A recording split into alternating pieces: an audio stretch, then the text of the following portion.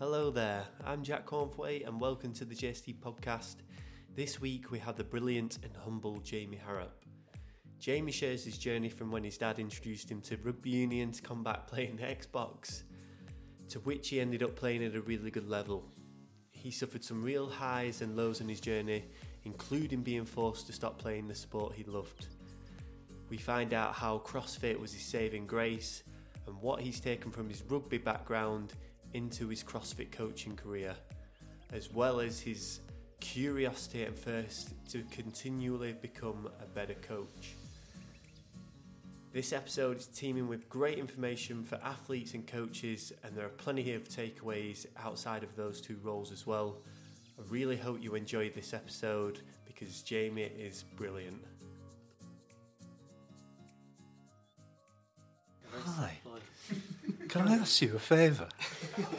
Make sure you subscribe to the podcast. I say James did not look for us, man. That's my favourite bit. Are we rolling? We're rolling. Are we? We're on. We're rolling, boy. Jamie's got his knee sleeves on for the podcast, so he can pull them right up Prepped. into the next session. Spot on. Straight in. Session of Always ready. burpees and ergs that we've got. Always ready. You don't smell too funky either, which is it's a bonus. Mum washed them yesterday. Today we're joined by Jamie Harrop, GST athlete, GST coach, also coach at Shapesmiths as well. Yeah. Anything else you do? Full-time dog dad? Full-time dog dad. Husband. Some good impressions. Yeah. Yeah. Just found that out. Yeah. You're up this week doing a bit of a training camp with us and the other guys. Yeah, exactly. Nice to have you up. It's Yeah. the first time I've actually met you properly this week. Oh, did you not see when I came over to No, I Wigan missed last him time? that time. Yeah, so first Lucky time for of you. having the pleasure. Straight onto the pod. Yeah. Good to have someone people can understand on the podcast, isn't It's it? true. Yeah. Reach our southern Yeah, exactly. So today, Jamie, I just wanted to go into a bit of a background about you, you know, starting from before CrossFit, when you were a little bit younger, right up until, you know, where you're at right now.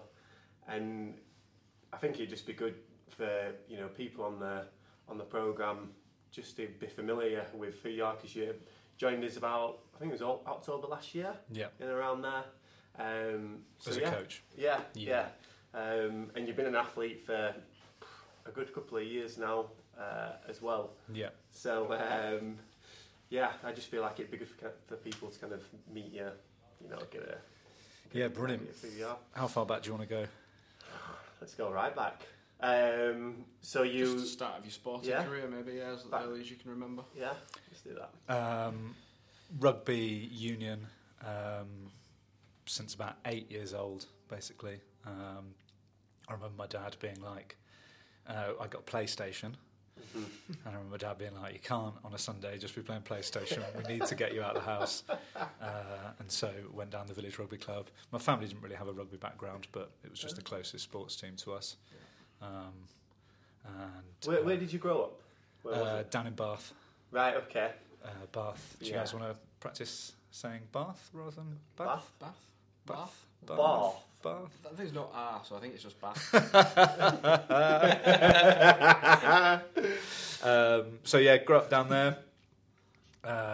Big rugby union city, isn't it, Big really? rugby union city. Yeah. I kind of the smallest kid in the team, Yeah. and then like the next year I have my growth spurt, and suddenly I'm like the biggest kid in the team, and I'm like, oh, I like this. And then Growth spurt must have stopped then, did it? yeah, and then the next year I'm back to the smallest kid in the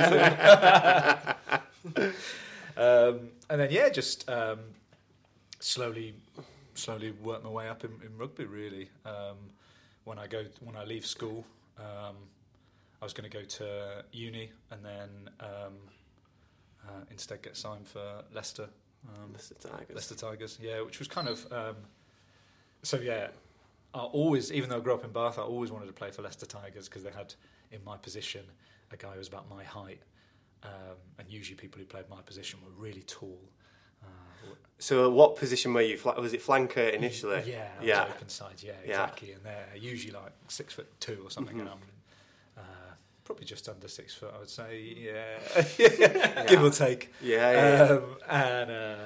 So I guess let's go back to, you got into rugby union.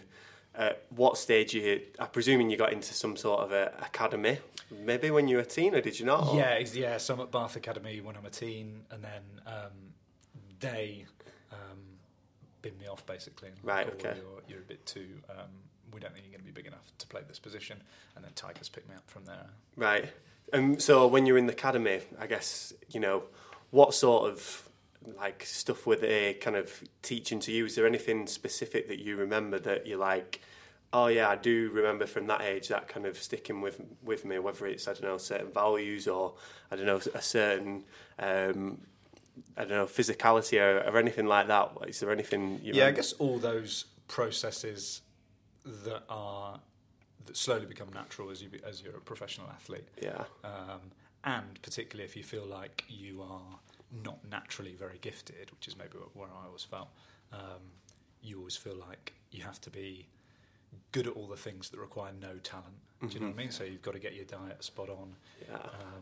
You've got to be the first one out warming up because, you've just got to be ready to start. Yeah, exactly. All of those kind of things I felt like just became super ingrained. I never drunk when I was a teenager growing up. So I'm like 14, 15. And me and my dad on Sunday would do extra fitness, which I loved. And then one time I go to a house party on a Saturday night and I get drunk for the first time. And then my dad is like, oh, well, there's no point us doing extra fitness on a Sunday. And at that moment I was like, cool, I'm never drinking again. And I pretty much never drink again other than like New Year, that kind of thing. Yeah. It's really interesting that. So like with your parents and I guess your dad in particular, did they kind of push you into doing rugby? Like once you got into it, were they like, no, you've got to kind of come to the rugby sessions, or did you, off your own back, just want to go to? Yeah, I think entirely off my own back. Right, really. Okay. Mum and Dad probably never missed a game really, and we're at every game. And even when there's a big crowd, I'm like, oh my God, I can still hear my mum screaming away. But like a voice that just it's like, oh mum. But no, definitely not. Definitely just off your own back. Yeah, I think it's a great little story, that, to be honest, because you hear, stories about like Michael Phelps and similar situation where his parents never really pushed him. He was the one that got himself up at 6 o'clock in the morning to do his swimming sessions, and similar to you, where there was a time when he could have decided, right, I'm going to, go down this path of doing more social things with other kids, like drinking, going out, doing that sort of stuff. But again, it was like, no, we're going to... Yeah, I just always felt like I wasn't naturally very good at catching and passing. I wasn't naturally very big. I wasn't naturally very fast. So I thought, rugby union, So I just thought, well, I'm going to just have to work twice as hard as other people to just be as good as those guys who naturally are. Yeah. It's really cool to hear that, because I'm sure now, even like 10 years later, after when you're in the academy and at that point, when you made that decision, I've read a little thing before on Instagram where Liam Holmes did a little kind of testimonial to you saying, oh, like, it's been a pleasure to work with Jamie. Like, he's so, committed to getting his nutrition right, to, make sure that, everything outside and around training is on point, like the preparation side of things, and that those are all the things that you can control. Yeah, exactly. I always feel like that as a coach. Sometimes you coach people and you think, oh, the program for you maybe isn't even the thing we need to dial in. Do you know what I mean? Yeah. There's so many other things that would get you to the next level. Yeah. You've just got to always think, if it was like Steve Fawcett, who's maybe stressed and hasn't got his nutrition right and isn't sleeping, versus Steve Fawcett, who is getting all his nutrition right and is sleeping and is just super in the moment. He's always going to, big time. I think so. On the training camp that we did the other month, a big part of what I went through was like the preparation things and the stuff outside of training. And I said, it's easy to think, oh, like I feel like I could fit in more training. I should be doing more training volume, more. And I went through this checklist of all the stuff outside of training that they should be going through, like hydration, nutrition, your recovery, like you're doing your activation work the day before, you're doing like your mobility work, you're doing a proper cool down. And everyone was like, I'm actually not doing very many of these things. It was the first thing that I said to the guys. Obviously, on Monday when this training camp started, we had a bit of a busy time with some of the learners here. But the first thing that I said to the guys that came for this training camp was, we've got all day to train, which is probably people have got more time than what they usually have when they're back home. So rather than us doing like loads more training, we might do some little bit of extras. Just do everything a lot better. Like we've just got more time to be able to like put these things up on the priority list where you're having your food or your shake and your pre-workout, whatever it is, your supplements, your cool downs, like everything can just be dialed in because you've got the time to do it. Where I think a lot of the time people see like if they want to go 2 sessions a day, or they suddenly have a bit more time to be able to train, and it's just like they just use that time to smash themselves to pieces rather than actually using that time to get the lifestyle bang on for them to be able to maybe eventually start training more. Yeah. I think it comes back similar to that email. I don't know if you read. Oh yeah, you must have read the email because you were the coach that was in question in the email. Just about your actions and your behaviours aligning with the goal that you want to do.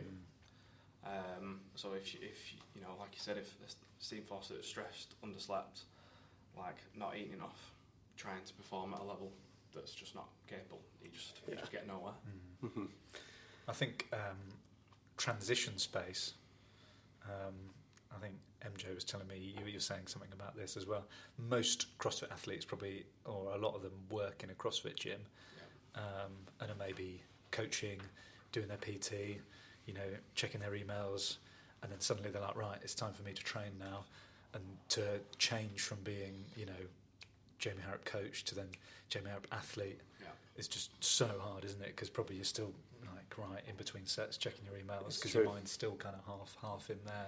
It's still true, and like you say, you've got to have a bit of a decompression time where, like, say someone works in an office and they're driving to the gym, it could be, actually in the car, start putting like your playlist on that's kind of, getting you in the zone. But specifically, like if you're a coach and you actually work in the place, I feel like you've got to find a bit of space in the gym somewhere where you can just have that bit of time to yourself to start getting your thoughts together, to get you into the zone, like you said. And I think a lot of people just take the work with them straight into the training session and, still sending emails, which we've probably all done. But I've definitely been, guilty of that. And I feel like in the last 4 to 6 weeks or like got much better at it, and you can kind of share what you do as well, Jamie. But a big thing for me is just like the drink that I'm about to drink is like a pre-workout drink or whatever it is. Like just sit down somewhere like away from people and just like drink the drink. Yeah. And that the time it takes you to drink that drink is your transition time. And I love that. If you've got a little bit of caffeine in the drink as well, it also gets you a bit perked up. And if you just need anything that you need to clear up, whether it was like work-wise or like you just do that, make sure it's out of the way early on while you're drinking the drink, and then when you get to it, like nothing. Do you do that? Did you know about that before, or were you aware of that like transition sort of? No, do you know I started because I moved out over lockdown into just a new house, and it's got a big garage with that I've kitted out into a gym. Yeah. And I started to find that because obviously you'd be working at home doing your programming, and then you just wouldn't have that transition space, would you? You'd just be like, well, I'm still in that same mindset of like doing my bills and checking that. And then suddenly, you're mid-set or whatever, and then you look and you've got a stressful email, and then suddenly your mind's totally off the task. Even Anetta, who was out here training, was saying that's the best thing about coming down here, isn't it? Is that she's just totally focused on what she's doing. And the other person that's very good at doing that is David Shrunke. It's like after a certain time in the evening, like 7 o'clock, he's like, right, I'm not looking at any more emails or anything like that. he'll only pretty much message you in the morning, and then definitely you might get a reply. Yeah. within the hour. But you just have set times where he does his work. If you message him outside of that time, like you're not getting a response.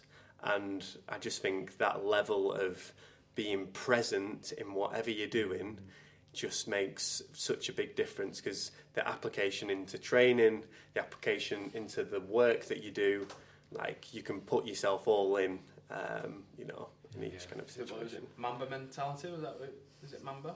Yeah, the Mamba mentality, that was LeBron, was it LeBron James? Kobe. Or Kobe, was it Kobe? Yeah, and that's where it comes from, and David mentions that and he's posted about it a few times before. And I think it's basically that, isn't it, where you just like, whatever you're doing, you're like applied into it, and you switch on. You're present in it.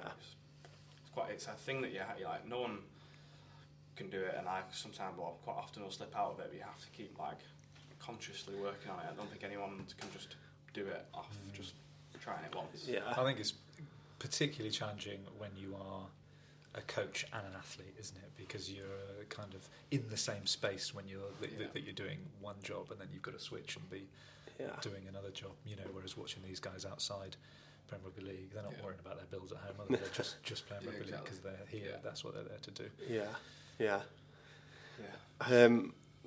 Just kind of again going back to you playing rugby and stuff. So you said when you got let go from Bath, was that, I guess, the first kind of big setback that you had before you joined, or was it like you missed the academy there and you went straight into Leicester Tigers as you kind of faced a big I was thinking about this when I was driving along. I feel like one of the good things about being involved in team sport is that you just get used to just endless amounts of setbacks, don't you? Do you know what I mean? You're going to lose every other week. You're probably not going to get picked every other week. And so you just kind of are able to always put it into perspective and also use it as a bit of fire, but not kind of have too many highs and lows. Yeah. Whereas maybe if you've just gone straight into CrossFit, obviously you're not having a game every week, you're not being picked every other week, so maybe you just wouldn't have those coping strategies for failure. Yeah, exactly. Whereas I know some people you speak to, and they've maybe had a bad open workout or something, and you can see that complete meltdown. Yeah, complete you don't know meltdown. how to cope with it. Whereas maybe if you have a bad open workout, you're just like, well, cool, I'll work at those things, and hopefully I'll do better next year. On to the next thing. We've spoke about this probably in 3 or 4 different podcasts. We've come around to it for the last few years now about dealing with failure. And like when I was like under 16s, I was literally playing for under 16s, just regular team, like no academy or anything. And we were like middle of the table, like we'd win a game, draw a game, lose a game, probably lose 2 games, draw a game, win a game. Like it was like, and when you won, like you were buzzing, and when you drew, it was like, oh yeah, you could have won, but then we're glad that we didn't lose. And if you draw, it was just like you didn't just like get used to it, but you got used to dealing with what you needed to do, rather than just like getting down in the dumps about it. And we've been around some people before who've maybe come from like a really successful like upbringing in sports, so maybe they've gone into like the best academies, they've been the captains, they've been like the best player or like world champion, where they're constantly winning. And then when they come into CrossFit and they're approached with like different challenges to what they're used to, and they lose, it's like whole world is like collapsing, and like they can't deal with that failure to the same level as someone who's kind of probably come through, probably like the 3 of us really, of just accepting how to like take defeat and build on it for next time. And I think it's a huge part, especially with CrossFit, with the variety. You're never going to get every workout that's like great for you because of the variety of the workouts. So there's some that are great, some that are bad, some that are alright, and you need to be able to deal with those emotions for each one. I was listening to the other day Rob Baxter, who is he like director at Exeter? And he was saying that like they're creating, something pretty good down there, pretty special. And he said that they make sure that the highs aren't too high and that the lows aren't too low, because if you're riding this wave of roller coaster of emotions all the time, it's just really draining. Whereas say you played a really good game, but the last kick of the game, the other team, you know, just pipped you, like hit a drop goal or anything like that. It's like, you know, you might have done all you could in that game to the best of your ability, but it was maybe just a stroke of luck from the other team to, you know, pip you at the end. And it's like, well, you did your best and you gave your best, you know, at every point that you could in that game. So there's no point being, you know, super low after that game. It's one of them where it's like, rather than going too low, it's like, well, what can I have done better in that game and what can I work on this next week in training to make sure that it doesn't happen again? That's why Steve's effort over outcomes so important to have as your mindset, isn't it? Do you know what I mean? I'm just thinking about the Open. I don't do new skills very well, but box jump overs. I was saying to Phil Roy, I've watched Phil Roy do box jump overs on his Instagram video about 100 times because I really struggled with the step down box jump over rather than rebounding. Yeah. And I remember doing that workout, and it was really hard, and I did okay, but not great. And then the next workout was like deadlifts and burpees, which are like my two favourites, and I was like 200 and something in the world, which for me was an amazing score. Yeah. But the first workout, I definitely worked way harder, and I was like, you know, 2000th in the world or something. But for me, that first one, managing to figure out how to do box jump overs with a step down was way harder than just doing deadlifts and burpees. Yeah, it's interesting that. So coming back to, you said when you were younger, you know, you kind of always like saw Leicester as your team, and then obviously you get to join them. They take you on. I guess how was that feeling, and how did you kind of see that opportunity? Yeah, it was amazing. Real cool. Obviously, you get loads of stash and get to hang out with all your heroes and that kind of thing. Do you know? I think one of the biggest things though was when you go from. I've heard people on this podcast talk about it. When you go from your sport being your fun thing to suddenly your sport being your full-time thing, it's so all-consuming. It's a lot more pressure because you're like, I kind of want to stay doing this and keep getting paid to do this. It was a real hard shift, you know, because when you're at school, you get to study history and you get to, you know, do science, and then, you know, once you're done with that, you get to play a bit of rugby and it's wicked. Whereas then suddenly you're like, right, I'm getting out, I'm playing rugby, and then have breakfast, and then we'll watch some rugby, and then I'll do some strength and conditioning. And then we'll talk about some rugby. It was really hard, and I remember really struggling with it initially to be like, wow, this is the thing you've really wanted, but at the same time it's really all consuming. Yeah. How did you like, what kind of tactics, what strategies did you do then to, you know, be able to cope with that and the change? I feel like cultivating interests outside of rugby, like actively being like, I'm not just going to watch rugby now at the weekends. I've got to find something needs to become that rugby now. Exactly. I've got to find some other things that I'm interested in. And also, I remember like, again, kind of a bit like transition space and separation. I remember we would drive back from training in the evening, and once we would be, this is me and my flatmate, who I played in the same team with, once we would be in the underground car park, we were like, cool, that's the end of rugby chat now. We're not allowed to talk about what the, not allowed to talk about selection. We're not allowed to talk about anything. And I've said that to you before, and again, this is going back to Kobe. He was someone that did the same, and you look at Kobe as being someone who was like obsessed with his sport and everything. But the CNO from Nike, the previous CNO, said no, like Kobe would come to you with like other ideas as to how like Nike can do things better, and who'd come to Nike and be like, oh, have you tried using this sort of technology before?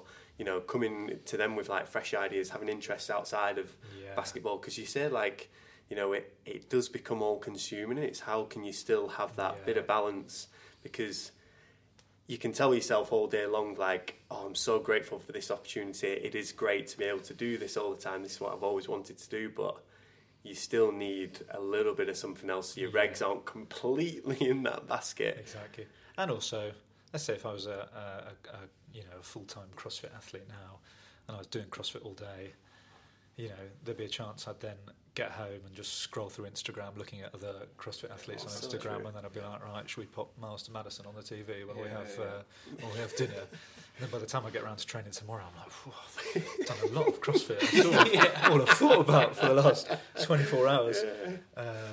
So yeah, I feel like when you get home, just try and think about other things. Do you know what I mean? It's a tough one, isn't it? Especially within CrossFit. Like I said, there've been so many different areas in CrossFit, like the weightlifting element, and like snatch being like such a technical movement, and then you got the gymnastics elements, which are never ending in like technicality, and then even just the conditioning pieces and all the range of different movements. Like when you get into it and you're keen on it and you want to compete, like you need to learn.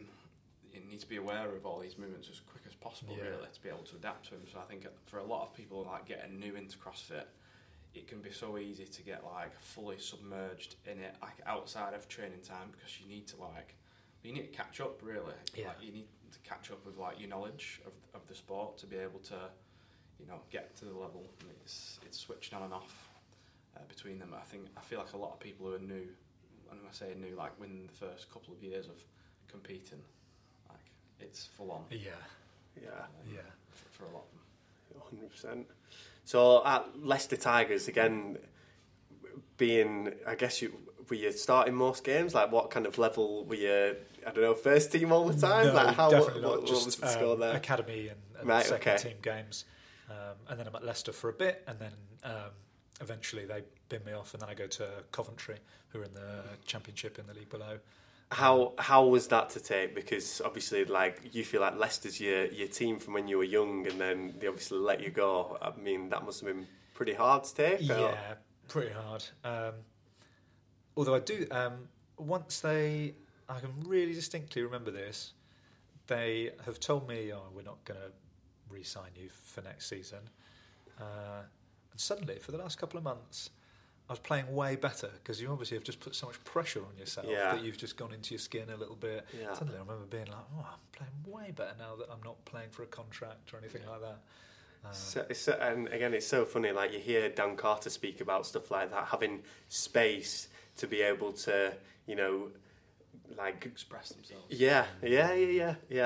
And like you say, that probably gave you that space, because rather than worrying about the pressure, it was like, I can just, just enjoy it. Yeah.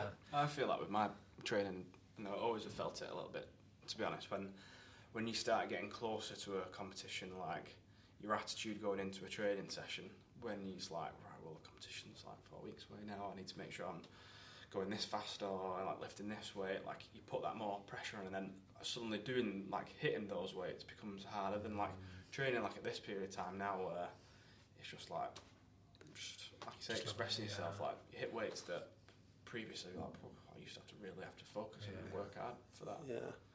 So did like when you were at Leicester and Bath and Coventry, and did they go through much mindset stuff, like how to deal with that pressure and that? Probably not at that time. I remember we did have access to sports psychologists and that kind of thing. Yeah. We probably didn't utilise them as much as we should. I was listening to or watching. There's a cool documentary, like an 8-part documentary on Tom Brady on Disney Plus at the moment. And Tom Brady, when you hear him talk, is obviously, he's all about the grind, and he's like all in, and he is obviously totally consumed by it. But then when you listen to Gronk, who also played in the same team as Tom Brady, he's just always talking about he would only play well if it was like a joyful experience, or if it was fun, or and totally different.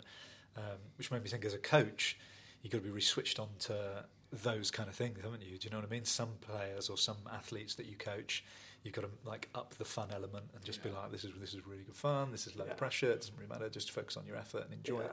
And then other people obviously just need you to fire them up and that kind of thing. And I think we've learned that a lot probably this last 6 months with having people here on a regular basis. It's like, people thrive, differently, and different things work for different people.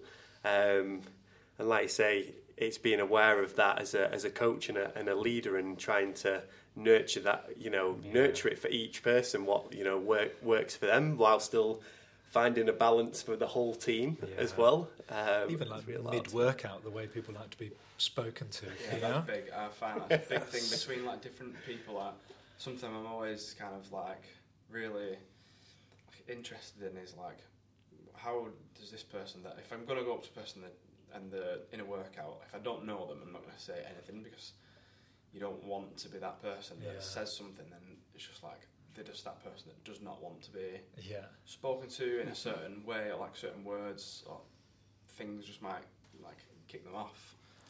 But I think I'm really interested in that. Some people want to be shouted abusefully at, and other people like it needs to be encouraging. Or just, fuck off, because I don't want you talking to me. I remember during quarters, Harrop, my wife, usually kind of judges me, and she knows that I just like kind of positive affirmations and just like little reminders to breathe, to relax, and that kind of thing. Then during quarters, there were some other people judging me, and they'd be like, "How bad do you want it?" And you're like, "Get out of my face!" It's stressing me out. I don't want this at all. I don't really want it that much. Not anymore, anyway.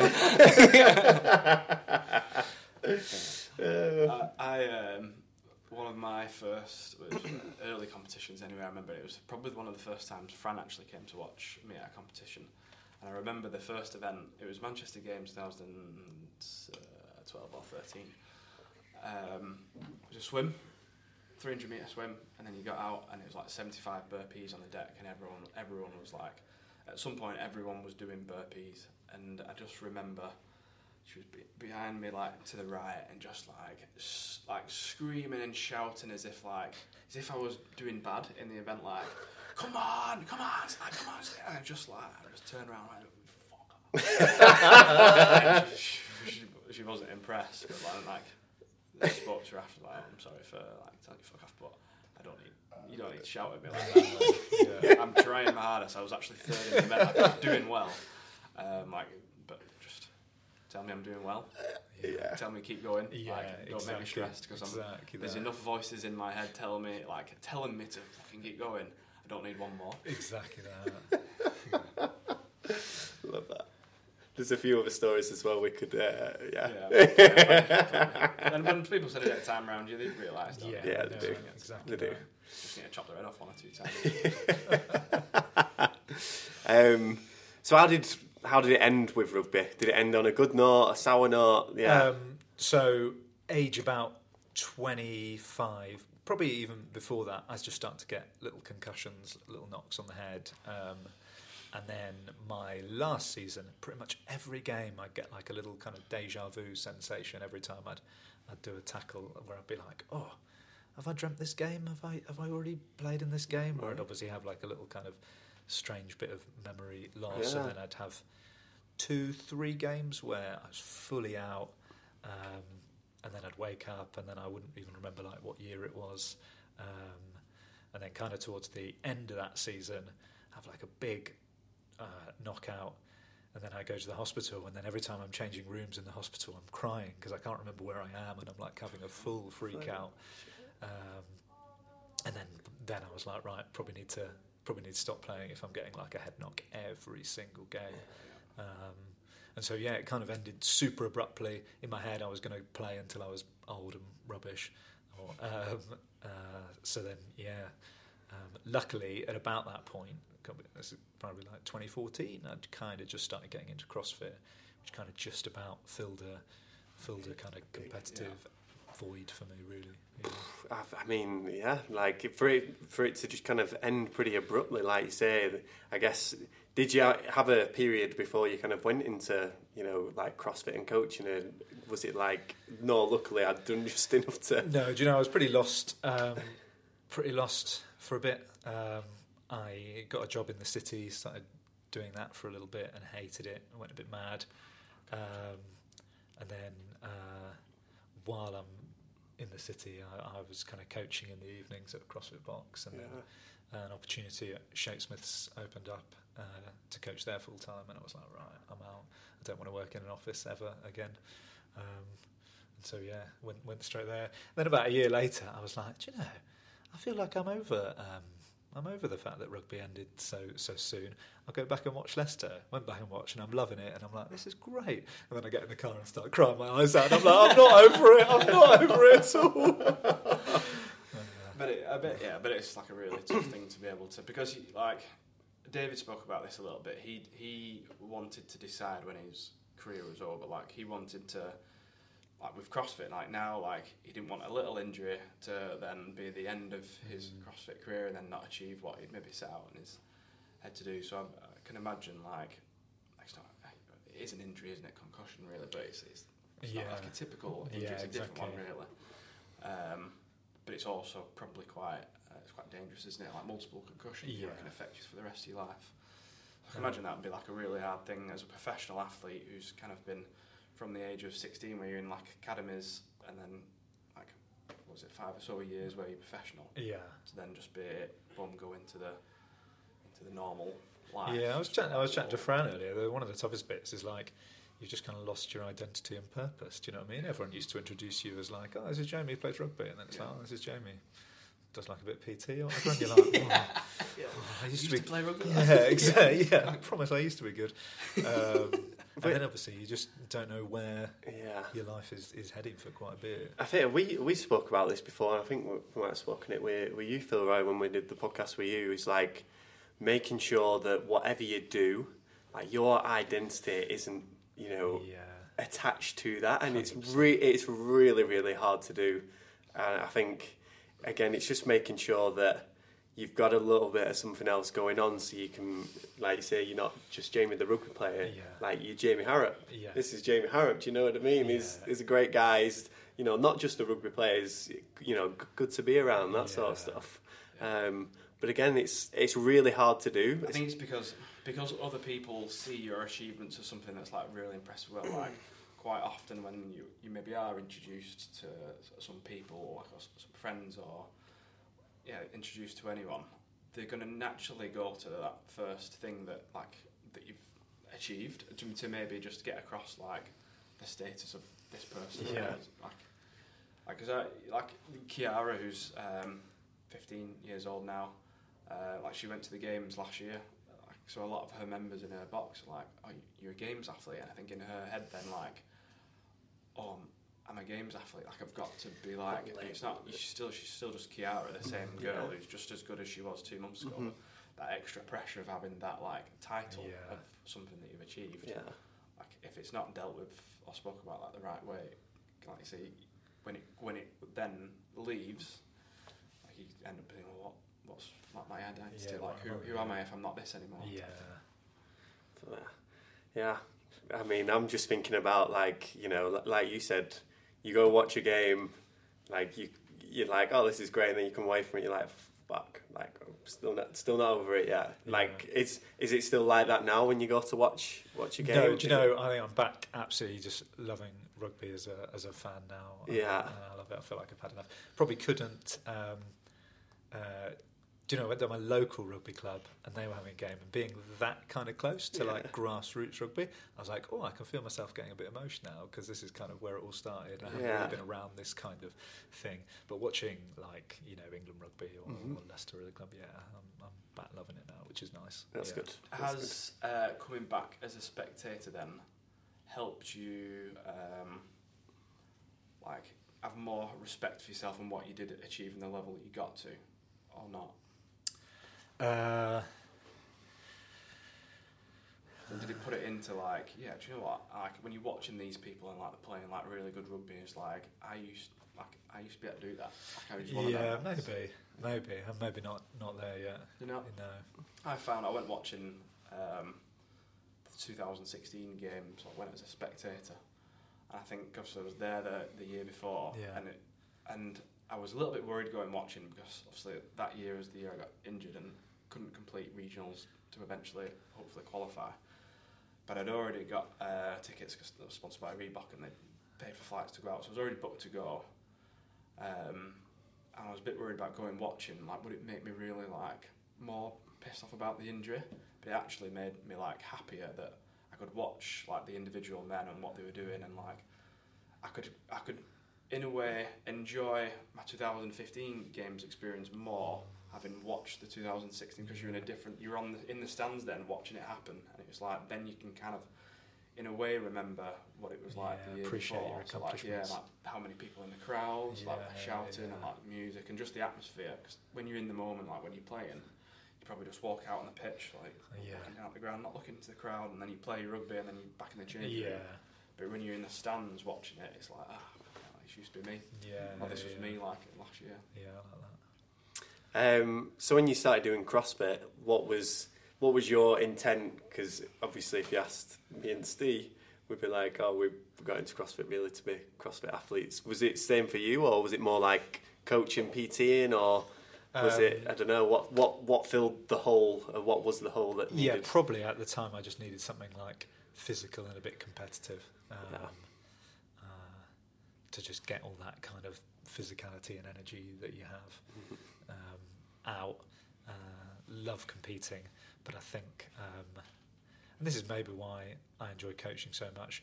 One, I think I learn skills really slowly.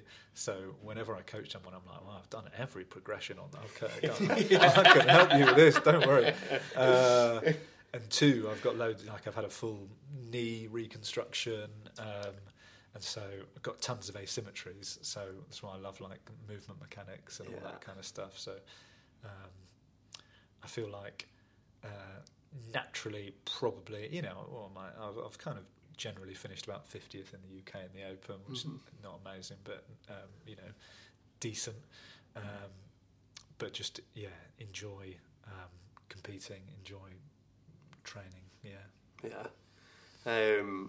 From your how did you do your knee? What was it? Was it rugby as well? Yeah, rugby as well. Tore my ACL and my MCL, and then at the time the contract that I had was very reliant on match fees, and so for the rest of the season just had like a monster amount of tape around the knee and just played the whole season without an ACL, and then booked the ACL up afterwards. So now I have quite a wonky. I feel like I've got quite a wonky squat, and you're giving me some grief for it. I was been through a bit, Jack. Just trying to help you, mate. It's funny though, like from previous experiences, it obviously makes you aware and curious to find out more about the body. Like you say, you've been doing the mentorship with Ash, the train stimulus. And kind of that intrigue into the movement mechanics a little bit more. Yeah. I feel like when I did a little bit of research on you before we, did this, you can see that you are really proud when, like you did your level 1 gymnastics course, the mentorship, like you can see you like to, share that side of things. And I feel like that's because, like you said before, you're actually really proud to be a coach and really enjoy the coaching side of things. Yeah. 100%. I guess what does that kind of bring to you, or why do you feel like you kind of enjoy that coaching? Yeah, I guess you just want, or I just want to, you feel like you've made lots of mistakes. You feel like, I can just help people, and it's super rewarding, isn't it? When you spoke about Liam Holmes earlier, PH Nutrition. One of the things I think he did really brilliantly. I remember hearing him talk to Aoife, who's one of my best pals, and she's at semi-finals in a few weeks, and the way he was talking to her about her nutrition. And then I remember hearing Liam talk to Harriet in the same day, my wife, and she's a teacher and was just wanting some help with her nutrition, and she plays a bit of netball at the weekend. And the way he spoke to both, he was taking both their kind of goals equally as seriously. I thought, that's such a cool thing to try and take on board. So I feel like as a coach, if someone comes to you and says, I want to get to semi-finals, or they're saying, I want to get my first muscle up, to be like equally as enthused about both goals is just a cool way to operate, isn't it? Do you know what I mean? It really is. I'm going to give you as much passion, irrespective of what your goal is. Like you guys say, whatever your CrossFit Games is, that's what. I love that. It's great. It's great. Like you say.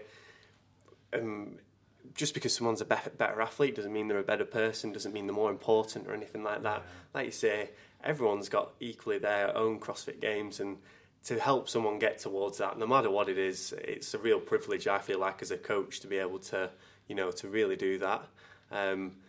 Sometimes you do have to remind yourself, I think, as well. I feel like trying to stay grounded, and I don't know, either having someone that you can talk to, to remind you that things, or having a like a bit of a strategy to keep you grounded, I do think's, you know, quite important as well, because it's easy to get carried away with, especially in CrossFit.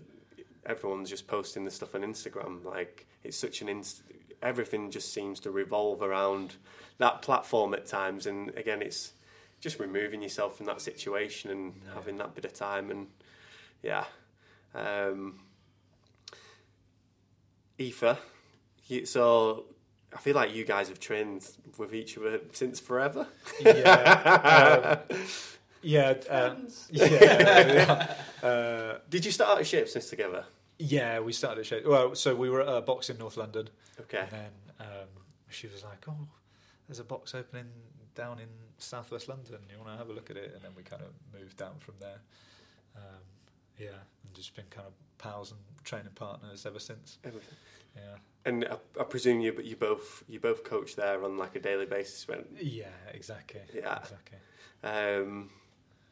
I guess kind of how is she the only kind of training partner you've ever really had? Like how? Yeah. Yeah, pretty much. She's kind of she's just a cool athlete to be around. She's super focused, super just kind of she's able to just dial everything in and just focus on being just super present and in the moment. Mm-hmm. Whereas my mind's quite often going off at 1,000 things. So being around someone who's totally different to you, who like can have like one thought, like I'm going to lift this bar, whereas my brain will be thinking about 50 things all at once. And I'm like, no, focus on just lifting the bar. If she was here and we asked her the same question about you, what do you think she'd say that you bring to the table? I don't know, shit chat, good bands. Good bands? Probably just that, yeah. But I feel like from, when we've been training this past couple of days, not spent loads of time together, but a little bit of time, like, you do seem, like you enjoy it. Do you know what I mean? Like, you kind of have that side where it's like, we're here to enjoy this as well as just, do the work as well, which I think coming back to before when we were on about the enjoyment and the pressure and all that sort of stuff. Like, I guess you're more focused on the coaching side, so training, I feel like you can be like, this isn't the be all and end all. Yeah, true. I also feel like maybe coming from a team sport background, you're always kind of laughing and joking when you're, in a rugby club. Do you know what I mean? Whereas maybe if you come from an individual sport background, you think, I need to take this incredibly seriously. I can't. Whereas I feel like you can laugh and joke in between sets, can't you? And then dial everything in when you approach the bar and be like, right, come on, focus now. Yeah. I think this is my perception of you in the last few days. I think your best trait as a training partner is probably, I can imagine you being a reliable training partner. Okay. As in, like, you're always there, and you're on time type thing, and you turn up. There's nothing worse. I feel like you're arranged to train with someone at a certain time, and they just don't turn up, or they end up being like an hour late. I feel like you'd be the reliable one. Is that right? Yeah. We'll ask Aoife. Yeah. What's your best trait as an athlete? He's always on time. He tries really hard. I think it's important though, as a training partner, as a trait. Well, that was top of Chris Hoy's list of important values to have. Always on time. Always on time. There you go, mate. Sets the stone, doesn't it? Yeah, it does. The standard. Yeah. It also shows respect, I think, as well. Like, if someone... agreement with training. Yeah. I think it's super important.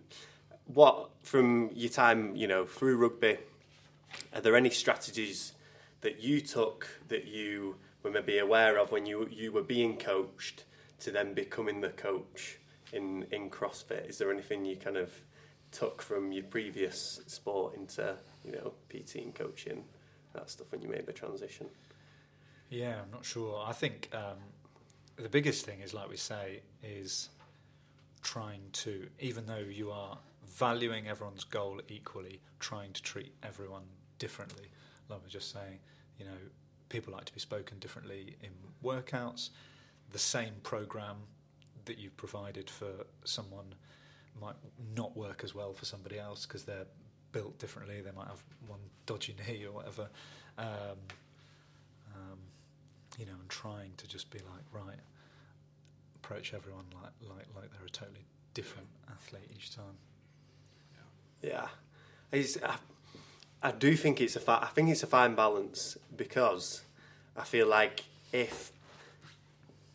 and I don't feel like you probably mean it in this way, but maybe you do. We'll find out in a sec. But for example, if someone's a better athlete, like feeling like you've got to give them more time, which I don't feel like everyone should be given like an even amount of time. Do you know what I mean? I don't feel like if someone's asking you like for something specific, they're going out of the way, they're taking the responsibility, they're asking you for help.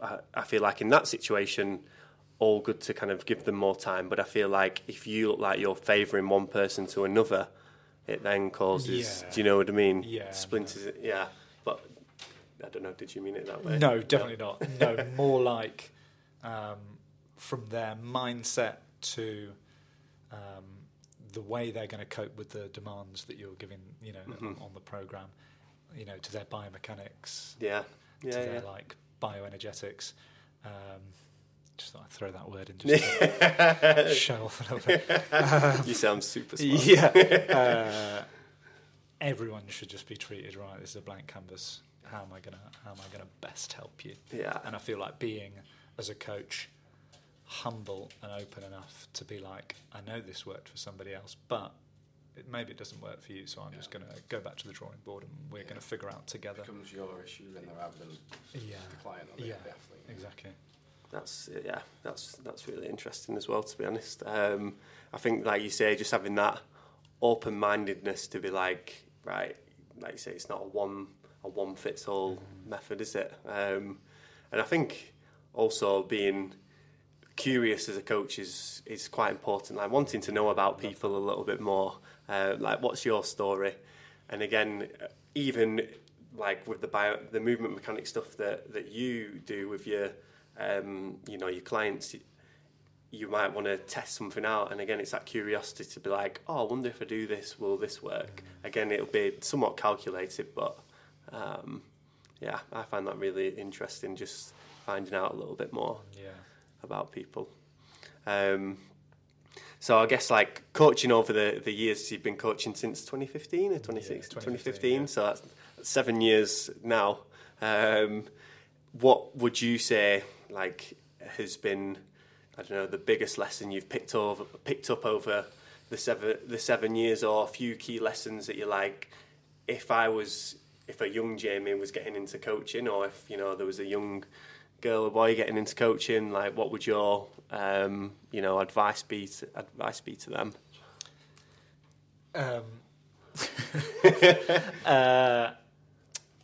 Maybe just to again, like you say, keep being curious, keep being super hardworking, but also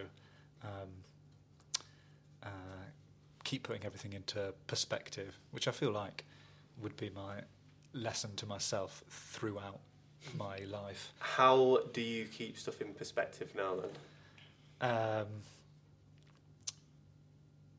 I guess just remind yourself that, if something tough happens, or if you have that, like we were saying, if you have that setback, or if, an athlete who you're working with is like, oh, I think I'm going to go off here, to be like, oh, that's not the the end of the world. I just want to help everyone who comes to it. Yeah, exactly. I tell you, who does a very good job of reminding me to keep perspective is Hannah. Like, she's like, what are you doing?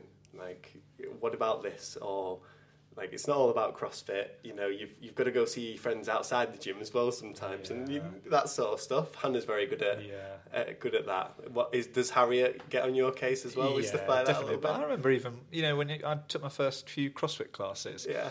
And you take your fourth CrossFit class and it's chaos, and you're like, oh no, and then you feel like, oh my god, am I going to be a terrible coach? And then obviously after you take like 300 CrossFit classes, you're like, if it's a bit of chaos, you're not too worried Yeah, about yeah, exactly. right, it's a challenge. Yeah, exactly. And it'd be the same when you play rugby. Your first couple of games, you're like, oh shit, like I've played really shit there. Exactly, And 300 games in, you're like, pretty good at this. Yeah.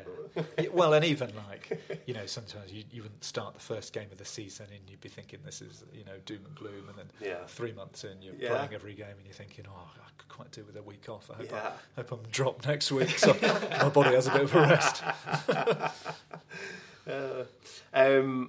So you kind of recently joined, our coaching team as well.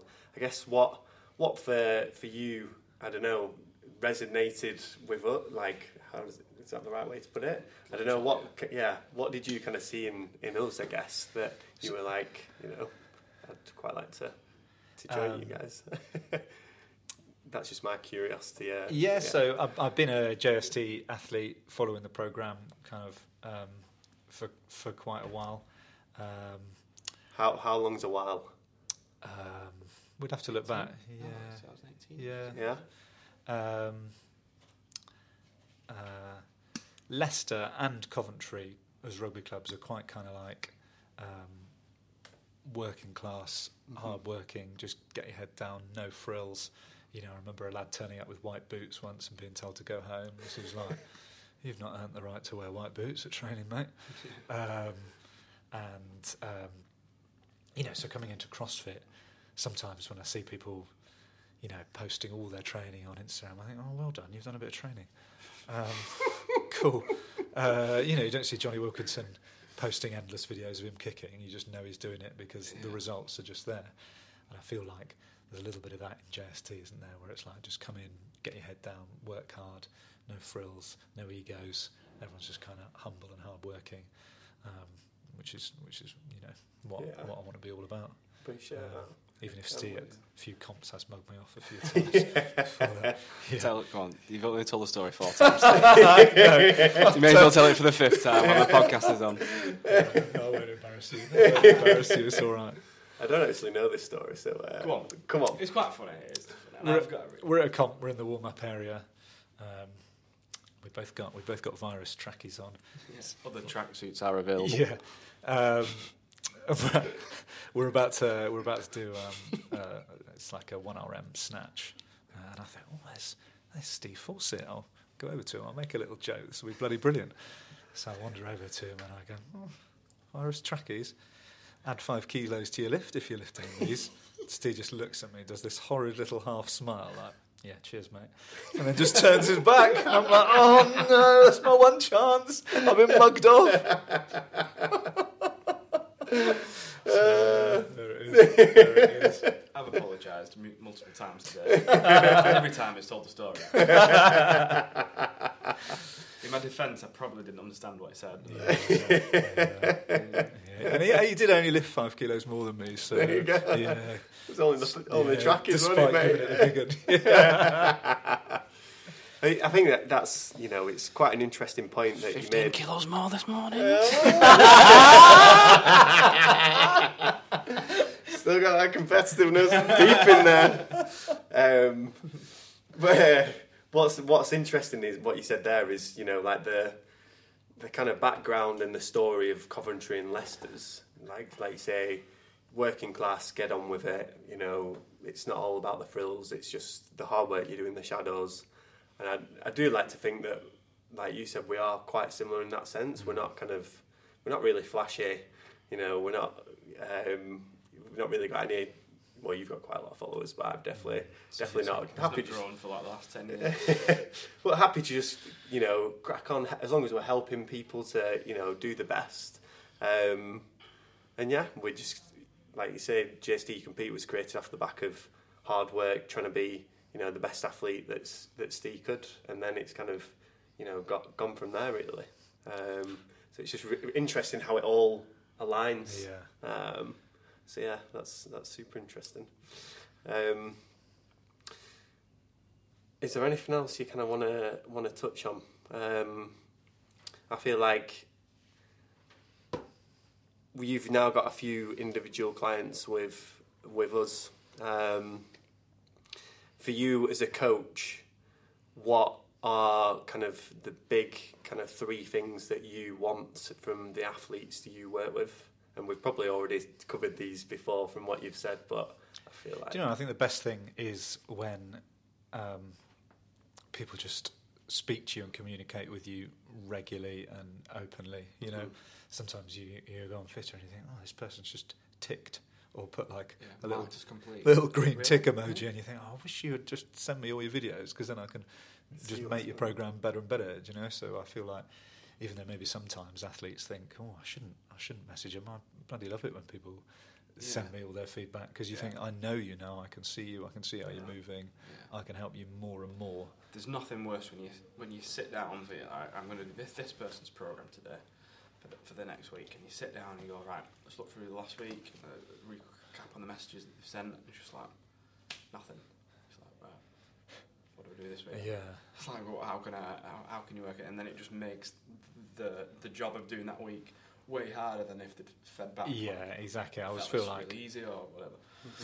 They just become like a generic avatar instead of like, I get to see this person all the time, don't they? So yeah, I feel like the best is when people are just open and honest, even if they're struggling with something and are like, oh, I couldn't do that thing you set for me, or I couldn't do my training this week because I had X and Y stress in my life, or whatever. You're like, oh, no worries. Let's help you out. Let's figure out how to make your program even better and get you to where you want to be. And I feel like, for me myself, I've been a little bit more like strict with athletes in the sense that I said, like, if I'm going to put the effort into doing your program, I want you to put the effort into you, like giving me the results and the feedback as to what happened in the training sessions. Because, like you said, if I don't know how that training session's gone, like I don't know whether to progress it as I was going to change it. Like you've no idea. You're flying blind, and you're just guessing. And then for the athlete, it's like, oh, well, I couldn't do that last week, and we're doing it again this week. And it's like, well, not mind reading. Yeah, exactly. Like, you know, it's give and take. Yeah, it's a two-way relationship, and not just like, you know, coach to athlete. Yeah. And I feel like it's important to get that message across, because, and again, same for the guys on the JST athlete as well. Like, take the responsibility. You know, if you need help, ask us, because we are happy to help, and we say this so much. But I always feel like sometimes people think it's quite like a top-down relationship, isn't it, like coach-athlete, whereas in fact you're like, all I want to do is help you. That's literally the reason I get up, is to help you and get you to where you want to be. So literally just ask me and I will do everything I can, and if I don't know the answer, then we'll figure it out together. It's true. And again, Rob Baxter at Exeter said he's creating more of like a, rather than being a hierarchy, a little bit of a flatter hierarchy. And same with the guys at Dave Brailsford and British Cycling. Like, he says he puts the crowns on top of the athlete's head. Like, they've got everything that the athletes need, but the athletes have got to, you know, take the responsibility to be like, right, I need to go and see the physio today. Yeah. I need to go and speak to Steve Peters today. And in that way, the athlete's got the power, and because they feel like they've got the power a little bit more in that sense, like that bit of control, they feel like, right, I've got that, you know, I've got like everything under control. I'm doing everything I can to make it happen. And I think relating that to us as coaches, it's like, you know, ask us for advice if you're struggling. Send us a video if you're struggling. Like, you've got to take that bit of responsibility to, you know, to reach out. Yeah. And, ask us for help. Cool. Love it. We're gonna we've got a training session in about 10 minutes. We have 6 minutes. 6 minutes. I think that's all my words used up for the day. This is the second podcast in 2 days. Fran thinks she's getting a conversation out of me tonight. But yeah, thanks for your time, Jamie. That Thanks was for having me on. Great conversation. Loved it. Bro. Cheers, mate. See ya. See ya.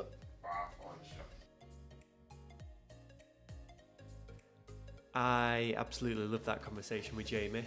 There was so many little different avenues we went down, a good few topics we covered, which he's got both perspectives from being a very good rugby union player and now a very good coach.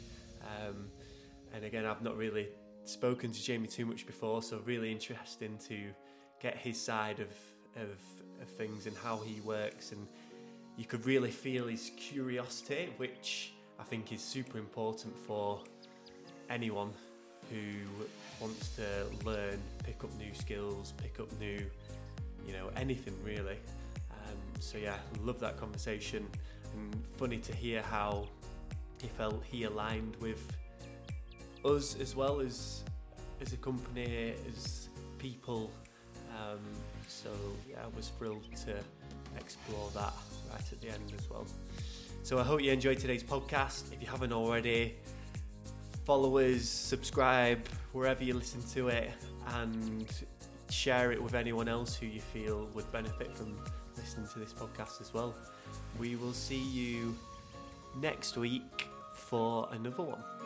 Catch you soon.